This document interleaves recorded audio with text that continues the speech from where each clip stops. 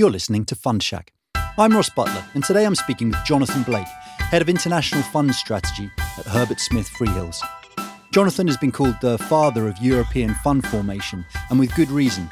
He pretty much invented the private equity limited partnership model and personally persuaded the taxman on the treatment of carried interest. He has since had a stellar career in private equity and venture capital fund formation, advising on hundreds of processes over decades.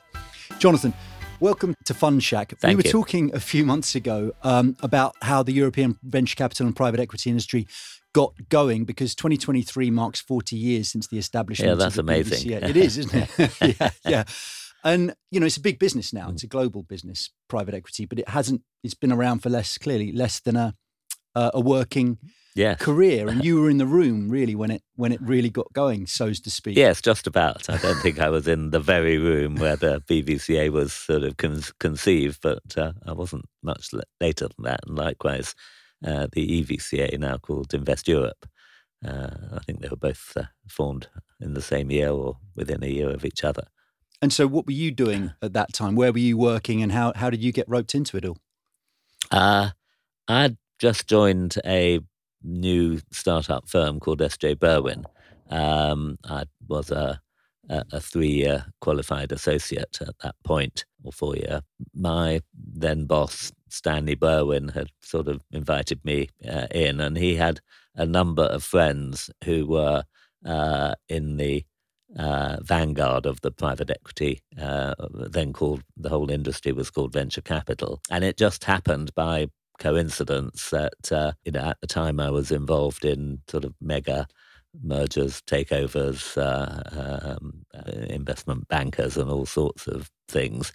He invited me to dinner one day, and I thought, wow, my boss has invited me to dinner. I was in my late 20s.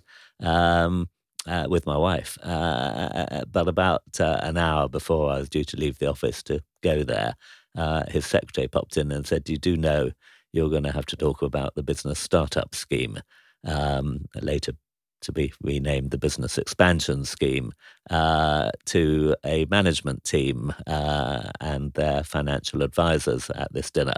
And I'd never heard of the business startup scheme, so I mugged up on it and ended up working for this management team, who were being made redundant from Everready in the lithium battery division of all areas. So I assume that British Everready had decided that it wasn't going to continue with lithium batteries at that time. 40 years too early.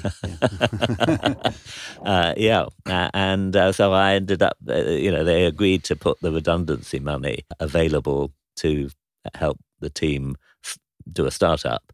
And so this was a startup called Venture Technology. I ended up acting for them, and I much preferred that to the big investment banking stuff, mergers, takeovers that I was doing at the time, because it was sort of, for me, in my late 20s, real people who I could help. And so I decided to switch to do only that sort of work. What were the mechanisms in place for you to help them do what were they trying to do, a management buyout? Yes. So, I mean, there were standard agreements, corporate acquisition and financing agreements. But, because it was a relatively small matter, I could do them all myself. Not that I necessarily knew how to do them, but they didn't know either. So we were sort of feeling our way together. And so what year and was it this? was great fun. This was in 1982, which was actually the year I joined S.J. Berwin. In fact, I think the year of its formation. In the US, the junk bond scheme was getting going, and there were some massive takeovers going on there, and you would have been aware of that with your big M&A I wasn't particularly aware of what was happening in the US, but there were big matters, not necessarily in venture capital, as it was all then called, happening at the time. And what I liked about this was that it was smaller, and I could get to know all the people involved and feel I was helping. So you were working on MBOs, and how did the limited partnership structure then come about?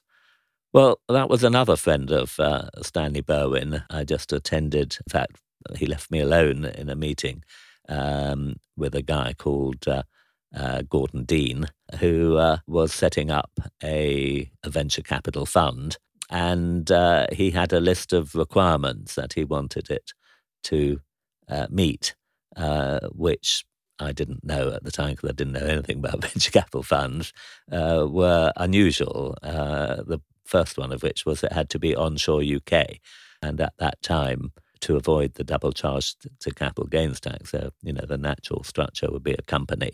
If investors invest in a company and the company then buys another company, the target business, the only way of getting the money out is through two layers, and you end up with two layers of tax, or at least an additional layer of tax. It was felt right that one shouldn't be subject to that. It shouldn't be any worse than investing in the companies directly. He said he wanted that. He wanted a tax-efficient carried interest, efficient management charges, a whole easy to operate, a whole list of requirements. I didn't have a clue. Presumably nobody did, because no one had come up with that for the UK before. That's right, yes. As far as I know, they hadn't been used. As far as I knew at the time, they might not have been used anywhere. Anyway, I was sitting and talking to this guy, and Stanley Bowen popped his head round the door. And I said, well, look, here's your friend, and he wants to do a venture capital fund. And Stanley gave him all the requirements, and Stanley said, why don't you use a limited partnership? And he left the room. And I'd never heard of a limited partnership. I mean, they were sort of a footnote in the textbooks at university, and nobody ever focused on them. I thought it was a stupid idea, but I didn't dare question him. So I instead spent weeks sort of trying to understand what a limited partnership was, configuring it to a venture capital fund, trying to understand how. I didn't know what a carried interest was, but trying to understand the carried interest, and again trying to work out how to make that efficient. It wasn't very difficult because the underlying profits were capital gains, and all I had to do was make sure that the structure in between didn't change the nature of those profits from capital gain to some sort of income. But the limited partnership, being sort of tax transparent, sort of achieved that very naturally. Can you remember what terms you used in that? So everyone these days knows about the 2 and 20, and in those days I think it might have been 2.5 and 20 for a standard. Right, but roughly the same kind of model. Yeah. Oh, they're very, very similar to what they are now. I mean, this particular fund was £2 million. I think Apax had, which was then called Alan Patrickoff Associates, had just closed a fund for £10 million. So, the whole industry was much, much smaller than what it was now. And 2.5% was thought to be necessary. Yeah. And you had to submit a budget to your investors to show that it was justified. Do you remember who came up with that? Or was that part of the limited partnership structure in the textbooks, the fee level and the carry level? No, not at all. I mean, limited partnerships in the textbooks were sort of used for farming. Right. They hadn't been used for investment structures. Indeed, one of the first questions was whether making investments in parallel through a limited partnership, whether that was a business at all, because there were dicta in some cases that said mere co-investment is not enough. And so we had to sort of work out, is this a mere co-investment or is there a business going on here? And we sort of decided the latter, but, who are we to decide? So we submitted, having sort of worked out a structure. I say we, but really it was me. We submitted it to leading counsel, who's experienced in arguing tax cases in the courts, and they could give a sort of idea of what, if it ever came to it, they thought the courts might decide. He blessed it, and so armed with an opinion from leading counsel, we used it for the first time. Did the tax issue come to a head? When did you have to actually engage with policymakers and prove the case? Well, not long after, the government had got in touch with the BVCA, the Department of Trade and Industry, and the Inland Revenue, both as then called, got in touch with the BVCA, and they sort of said, well, look, we like what you're doing. We're proud of this emerging industry. We're not necessarily keen on your doing it through offshore structures, although, they did make it clear that they understood that the double charge to capital gains tax was not a fair outcome of using an onshore structure. There was a sort of terminology that was used about trying to avoid a technical knockout. In this terminology, avoiding a technical knockout was not tax avoidance. It was something that was fair to do, and the Revenue accepted that was fair. By the time we had were invited to discuss this in front of the Treasury, the then Financial Secretary to the Treasury, Norman Lamont, who then went on to become Chancellor, I went there with the BVCA, and we talked it all through, and we discussed whether it was a business in the first case, and because otherwise it couldn't be a partnership. And they actually had different ideas of how it should be structured, but I think we all agreed that a limited partnership would be better than other structures. So who's in the room at this time? Norman Lamont, people from the Inland Revenue, me, and the then chairman of the BVCA, who was John Nash, who now Lord Nash. And that was the point that the limited partnership really became the legitimate format for venture capital investment in the UK. Yes, but not before me getting sort of grilled as to whether the tax outcome for the carried interest was fair or not. And so, the Revenue said, well, look, if captains of British industry are paying tax on their income, income tax on their income, why shouldn't venture capitalists? And I said, because it isn't income, it's capital gain being channeled through a limited partnership. And so we were sort of going to and fro on this question, which, as you know, remains a hot issue until today. At one point I sort of took my courage into my hands and said, look, if you're not going to agree this, I would imagine that people will go on using offshore structures. Why wouldn't they? Because you can achieve a capital gain quite easily using an offshore structure. And so again, Mr. Lamont looked at me and looked at the Revenue and said, do you mean, Mr. Blake, if you use an offshore structure, rather, you can achieve capital gains tax treatment for the carried interest? And I said yes, and I sort of had to explain exactly how to do it, which itself felt a bit risky because, it's one thing to have the opinion that something works. It's another thing to declare it publicly and invite everybody to scrutinise it and find reasons why it doesn't work.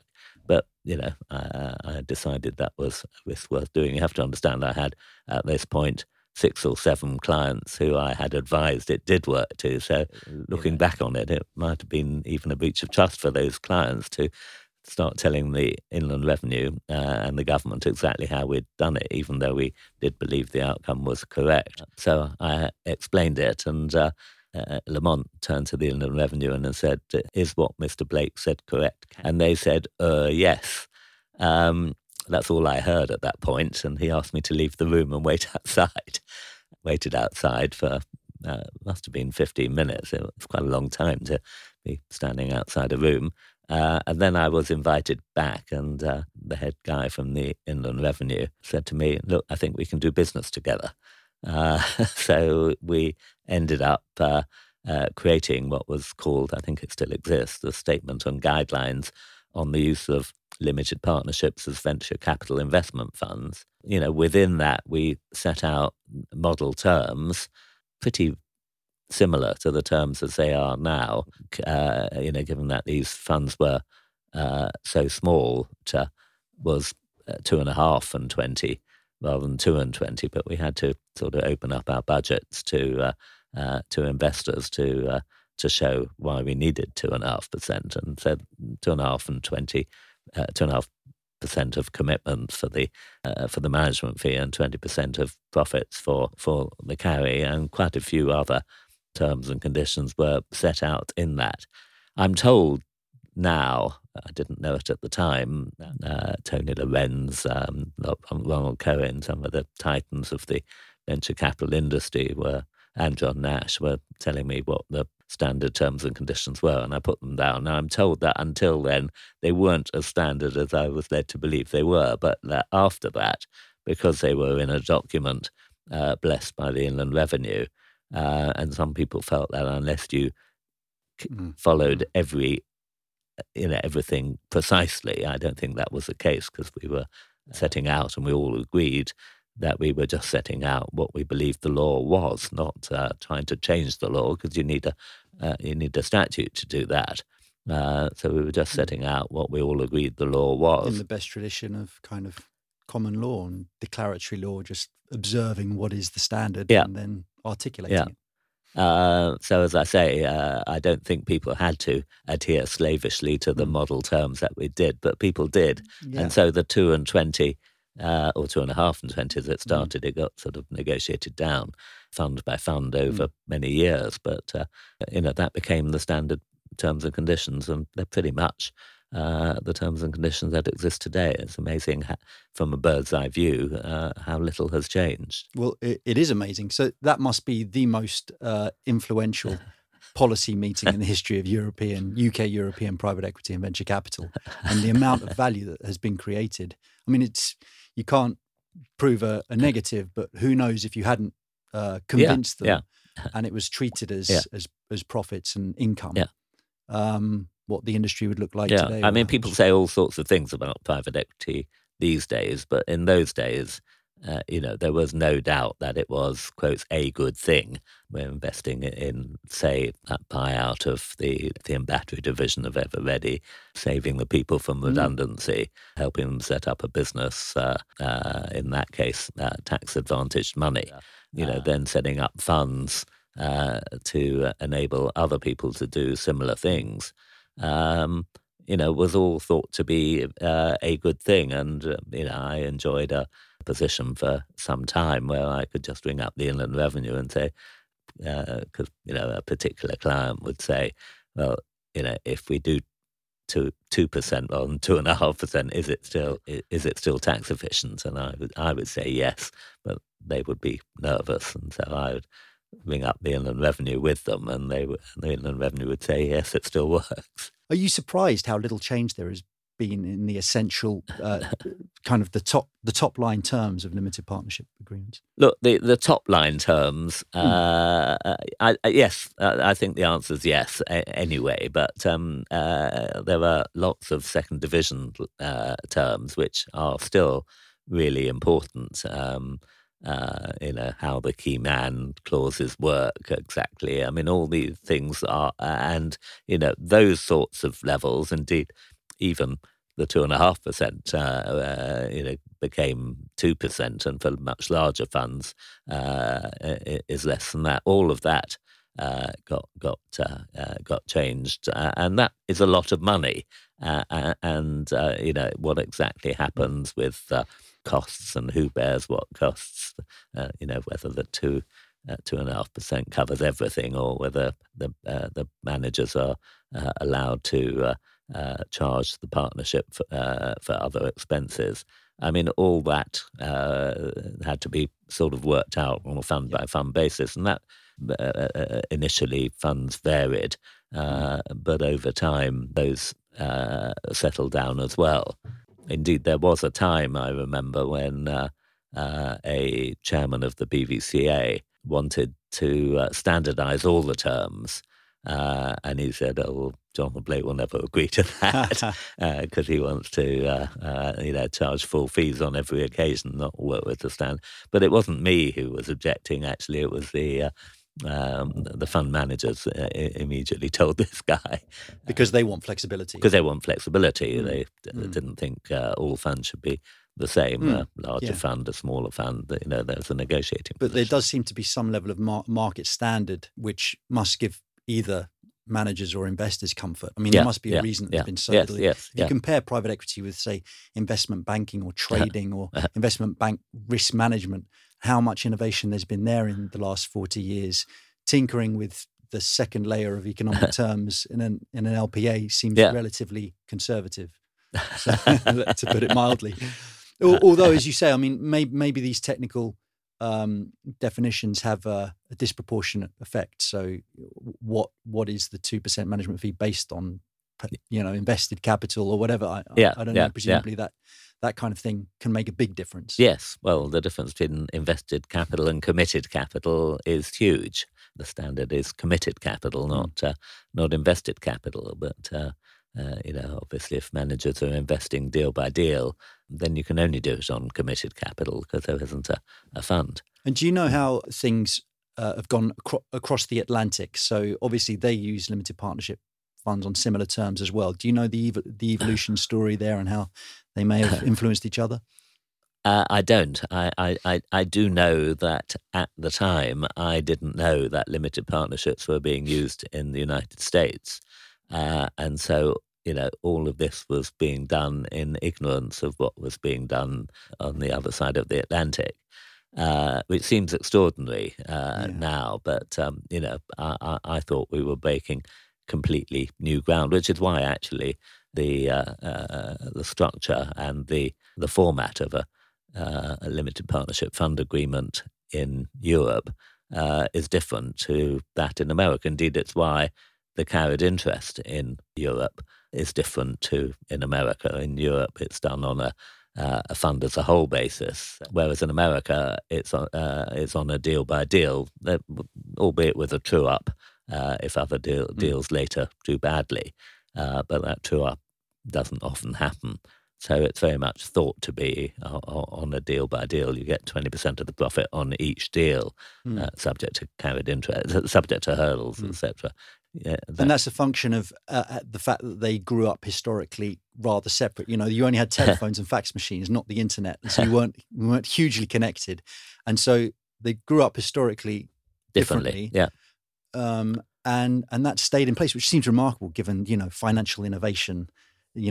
Goes across borders, ideas go across borders, but that's proven very sticky. Yes, it has. You're right. It is remarkable how similar things are at a bird's eye view level. On the tax treatment question of carried interest, this has been at various points. It's been a very big political issue. Sometimes it dies down, but it never goes away. So you agreed this. Presumably, it was under a Thatcher government. Is that right? 82? Yes, definitely. Yeah. And it survived all of the other political colours all the way through. Well, it's extraordinary, actually. I mean, all this depends on the rate of capital gains tax being different to the rate of income tax. But up to now, who knows what will happen in the future? It's been Labour governments who've reduced the rate of capital gains tax. Blair-Brown government reduced it to 10%, whereas Conservative governments have tended to push it up again. The industry itself has grown beyond all measure and presumably vastly exceeded your expectations and everyone else's expectations. The fundamental structure, though, has proven incredibly scalable with a few adjustments, say 2% down to 1.5%. And the limited partnership itself. Yes. Not just the terms and conditions, but the limited partnership structure has. Because it was untested, and it's now become the absolute standard. Presumably that surprised you as well, the fact that it's so scalable. I mean, because the industry grew pretty quickly during the period between, let's say, 2002 to 2008. You must have been watching it during that period and thinking, well, now we're looking at £1 billion funds. Now we're looking at £10 billion funds. Now, And it still works, and there's no upper limit to that. Apart from maybe the top line economic terms, what are you seeing at the moment in terms of the big changes in the LPA? Broadly, it's rolling together the economic terms, the personal terms of the holders of carried interest, who are generally referred to as general partners, but they're not. It's normally a company that's general partner, but sometimes the individuals are called the general partner. So it contains their sort of terms of service. So before there were limited partnerships, there would have been a number of different agreements covering the same territory, and obviously over time that's changed. The whole regulatory framework has changed more than anything. I mean, initially it was largely tax that you were trying to steer your way around to, quotes, avoid a technical knockout. But nowadays, the complexity is very much around the regulatory structures. Right. So you've advised on hundreds of processes. And the strange thing about, I guess, private equity funds is, as opposed to, let's say, doing deals, is that they are still relatively rare for any individual house, even of a reasonable scale. It's a big event to go out and raise a fund. Well, it's a life or death event. It's a bet the company event. Yes, yeah. and they don't do it that often, and so that therefore. And some people fail. That didn't used to happen, but nowadays there are some quite well-known managers who have not succeeded in raising a successor fund, because the fund has a 10-year life. That's also variable, but the general idea is that it collects commitments, invests in a single set of investments over a 3 to 5 year investment period, and then in the rest of the term of the fund, it develops those companies. And you try to improve the companies. And then sell them, and all that has to happen in a 10-year period, and outcome then is you distribute the proceeds. So it's very much an in and out process. So the fund doesn't continue. When it sells its last investments, it's gone. So each house will raise a series of successor funds. Originally, they all just did buyouts or just did one thing. Nowadays there'll be a house will have different teams doing different funds under the same umbrella. Yeah. Things are slightly more complicated these days than in the old days, insofar as institutional investors often have their own specific requirements that require a side letter or a side agreement. Are they effectively like mini LPAs on a bilateral basis that connect in with the large one? They could be, but there is an umbrella term called a most favoured nation status. Investors will insist that they are the most favoured nation. There's nobody getting better terms than them. And if everybody insists that, you end up with a standard set of terms. But you can have layered most favoured nation, i.e., if you're going to invest 100 million into a fund, you might get better terms than somebody investing 1 million into a fund. They're more equal than the others, then, that kind of thing. Well, there's and you'd expect that an economy of scale. Often there isn't. Your day job, you're currently head of international funds at Herbert Smith. What does that actually involve? What's keeping you busy at the moment? I'm enjoying working within Herbert Smith Freehills to help advance private capital. It now tends to be called private capital because it's not just private equity, but private infrastructure, private real estate, private credit, debt, and indeed the venture capital, the high-risk ventures. Herbert Smith Freehills is a fantastic firm which has real depths of experience in a whole range of different areas: infrastructure, energy, renewable energy, private equity, innovation tech, all of these really play to strength within Herbert Smith, which is a very large UK law firm. And initially, there weren't that many large UK law firms involved in venture capital. It tended to be the province of smaller. And it's really been over time that it has sort of grown upwards, and Herbert Smith Freehills has grown upwards with it. Part of my job is trying to help as the whole economy sort of has shifted to unquoted companies and investment committees being the where decisions of the future are being taken rather than corporate boards. Working with people at Herbert Smith to move the firm more and more in that direction is part of the challenge. I'm a big believer in private equity, venture capital, private markets. It takes me back all the way to the first investment that I did with that management team from Everready, and the sort of personal nature of it. It doesn't feel quite the same with a multi-million or multi-billion buyout, but essentially it is the same. And so I'm a big believer that it's a better way of doing business than quoted companies. I mean, the share of the cake that the private market represents is still a lot smaller than that of the public and listed markets. And, there are criticisms that particularly the press tend to levy against private markets.